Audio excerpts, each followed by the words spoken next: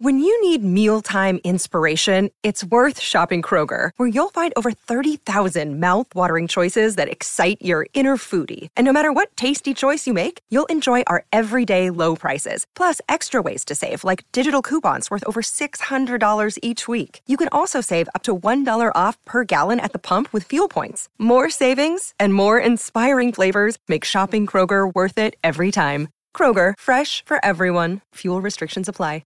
Want to witness the world's biggest football game? Head to iCanWin.com.au, predict Australia's score with a crystal ball, and it could be you and a friend at the FIFA World Cup Qatar 2022 semi-finals, all thanks to McDonald's. Maccas, together and loving it. TNCs apply. Sports Day for Kia. Kia didn't just make an 8-seat family car, they made a grand utility vehicle. Kia Carnival GUV. And Toolmart, your complete tool centre. Proudly WA owned and operated for over 40 years. Yeah, it's great to have your company here on Sports Day. The early Sports Day with Peter Vlahos here on SENWA throughout Western Australia. Of course, 4 o'clock today, we've got the first of the T20 World Cup semi-finals, New Zealand and Pakistan. After the program at 2 o'clock, an early start for Hazen Mardo and the run home. Well, earning a place in Australia's soccer team, because soccer is now going to be all the rage for the next month and a bit, with the biggest event on the planet, and it's significantly the biggest event, even greater than the Olympics, on our doorstep with the Soccer World Cup in Qatar. But as I said, earning a place in Australia's soccer team as a West Australian-based player was no easy task in the 1970s, with the state not having any national identity. So the effort of this individual to go on and captain the Australian team on the international stage was a meritorious achievement.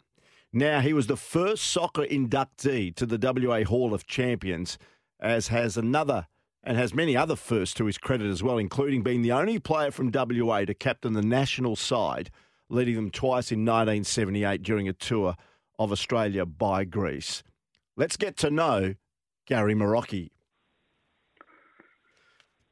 Gary, thanks for joining us. Good afternoon, Peter. Yeah, I was just waiting for Julie Andrews to come in. She's just come in now. The segment Getting to Know You. Gary, before we look at the Gary Marocchi journey to a certain degree, and we could speak to you for hours because your journey is so long, your thoughts on the Socceroos squad that was announced yesterday by Graham Arnold?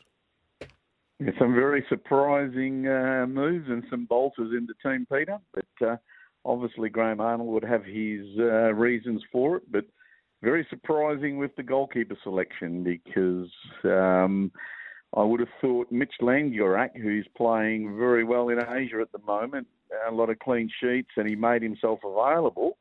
And then all of a sudden at the last minute, he was left out. And Graham Arnold has said he didn't make the decision. The goalkeeper coach made the decision. And I'm thinking, geez, I would have thought Graham Arnold would have been the one, fronting the media making that decision. But very strange. But feel very disappointed that, he did not get selected. And I think Mitch Langerak certainly won't play again for Australia. Yeah, interesting. And Gary Marocchi, of course, is our Aussie Interview of the Month. Thanks to Australia right now. It's important to buy Australian right now. The logo, look for the logo, by the way. Be sure it's Aussie. Now, Gary, let's talk about Gary Marocchi. You had no choice but to play football or soccer as we know it. You grew up in a family full of boys. I know your mum and dad, your late mum and dad, just loved the game. And I believe your dad played in the very, very first Azzurri team, which was the Italian heritage team back in the 1940s. Tell us about those early years when you were growing up in inner city Perth. Well, that was certainly the case, Peter, and the family. We lived opposite Hyde Park, which was only about a kilometre from Doreen Gardens. And in the early years, if everyone realises the Northbridge area was a lot of Europeans, there was a lot of Greeks, there was a lot of Yugoslavs. And after school, we'd always go and play at Hyde Park. And what did we play? We didn't play the oval ball. We played the round ball soccer game. We used to get kicked off quite regularly by the Ranger, because in those days you weren't supposed to be playing in Hyde Park. But we always used to find, after school, find half an hour to have a kick around with our mates. And it used to be quite a large gathering of players. And that's where we first got started. But being the youngest of four brothers who all played, I certainly got tagged along. And I got tagged along at a very early age. So obviously that was to my benefit. Of course, your brothers Bruno, Eric, Leo and yourself. What was it like in the Maroki household? Was it just soccer all the time? Well, that was quite a madhouse, Peter, and it certainly was. And it's interesting that, we all follow European football and we all follow Italian teams. And it's interesting that out of the four brothers, we all have support of three different teams. And so that brings a fair bit of rivalry. I'm a Juventus supporter, and we've been pretty fortunate over the last 10 years to have won 9 in a row. Obviously, a very poor season last year, not doing that well this year. So my brothers, who are the AC Milan supporters and Inter Milan supporters, have certainly been giving it to me the last 18 months. Gary, of course, children always look up to their parents, and their parents provide the guidance. And I knew your mother well, didn't get to know your father that well, but I know he was very passionate about the sport. What about your parents and the driving force behind the four brothers? Well, I think my father was a very quiet person. He was an introvert, but he said what he had to say, and he certainly wanted his children to be playing the round ball.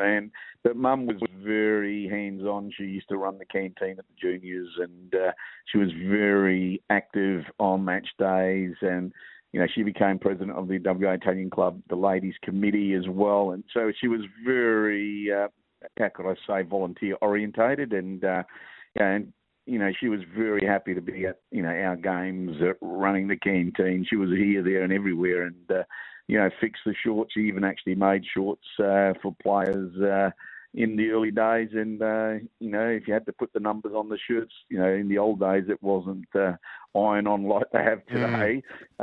She'd do all that and, she'd fix any damaged gear and all that. And so, the family was, we were close to Dorring Gardens and it made life a lot easier, but my mother was very happy to be involved.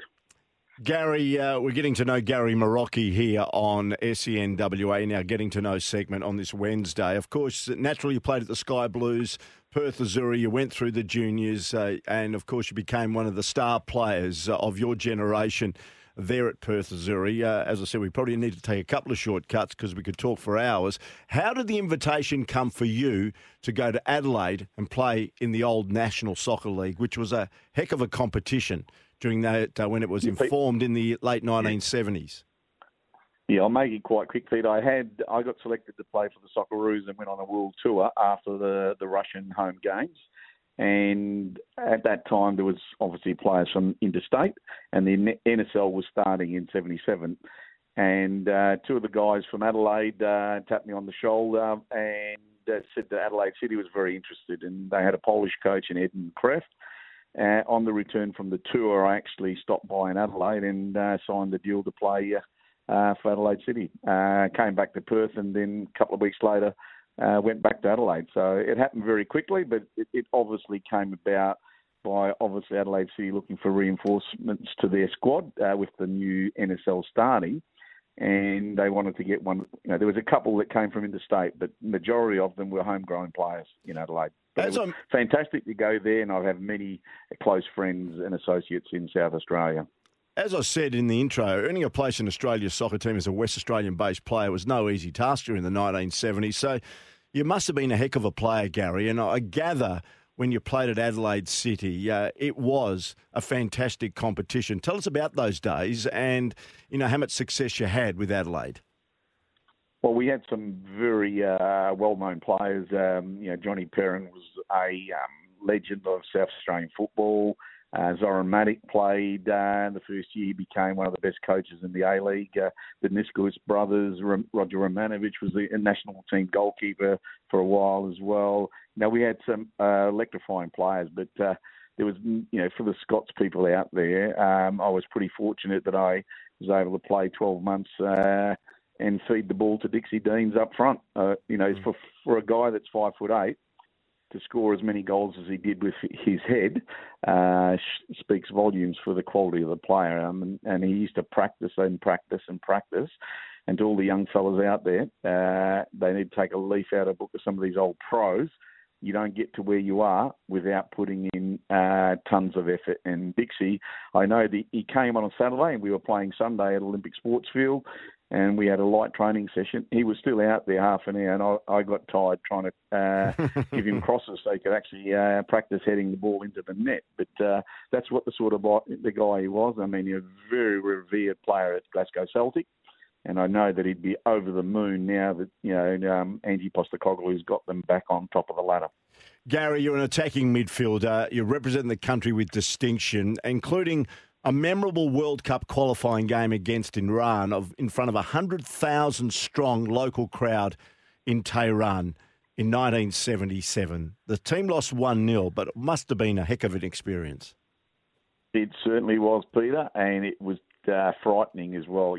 I can imagine if we had won the game, what would possibly could have happened, because Iran had to win to qualify. And I know as we came out at half-time, the score was 0-0. We got pelted with pomegranates. There was a moat around the ground that obviously there was a bit of distance, but it was a very, how can I say, fearsome crowd. But that's to be expected.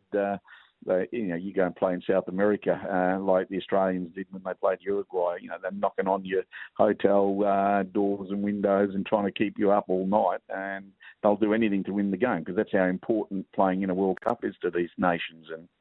But it was a fantastic experience. I've never played under a crowd of 100,000 people in the stadium, but you just couldn't hear anything, Peter. It was electrifying. Yeah. As I mentioned in the intro, you're the first soccer inductee to the WA Hall of Champions, which is quite an achievement.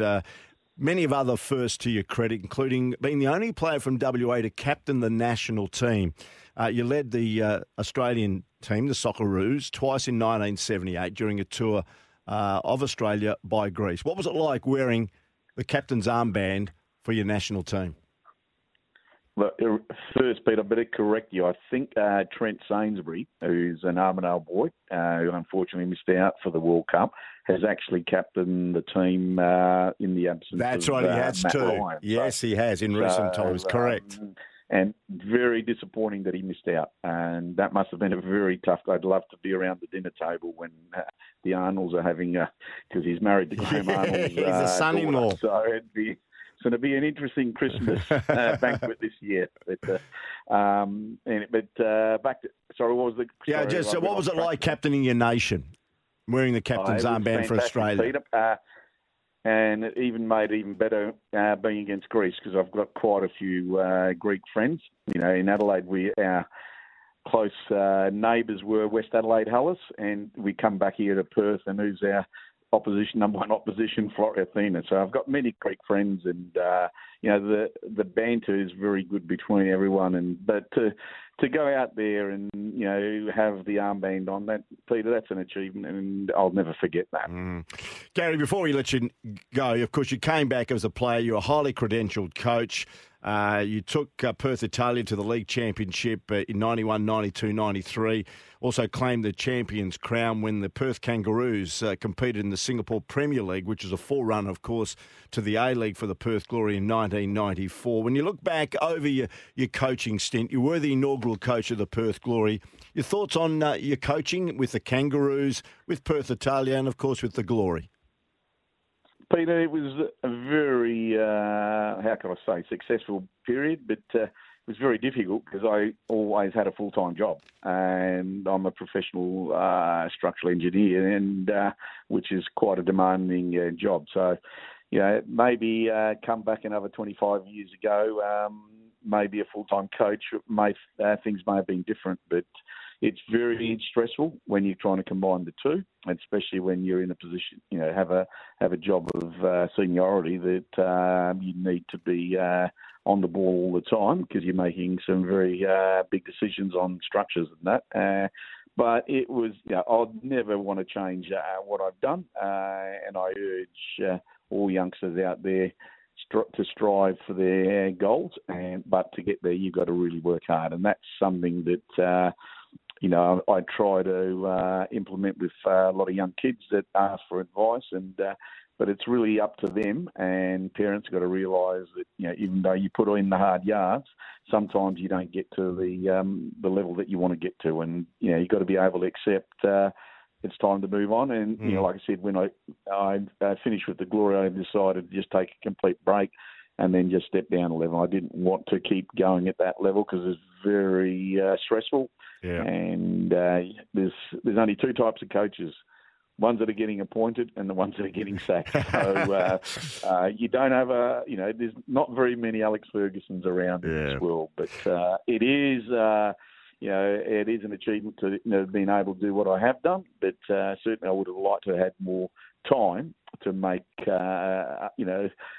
other decisions that would have been probably in the best interests of my coaching career. But I had a job and I had to feed the family as well. Yeah, good on you, Gary. Thanks for joining us, our Aussie interview of the month. Thanks for joining us, mate, and we'll keep in contact. We've got the A-League season coming up. Look forward to working with you on that coverage as well. Not a problem. Good on you, mate. Thank you very much, Peter, and thanks to the listeners for having me on. Thank you. There you go. The Getting to Know You segment, Gary Marocchi, of course, all thanks to Buying Australian. Look for the logo. Be sure it's Aussie. It's important to buy Australian right now. Look for the logo and be sure it's Aussie.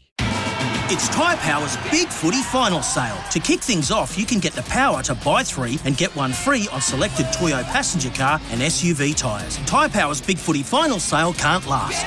Visit tyrepower.com.au now.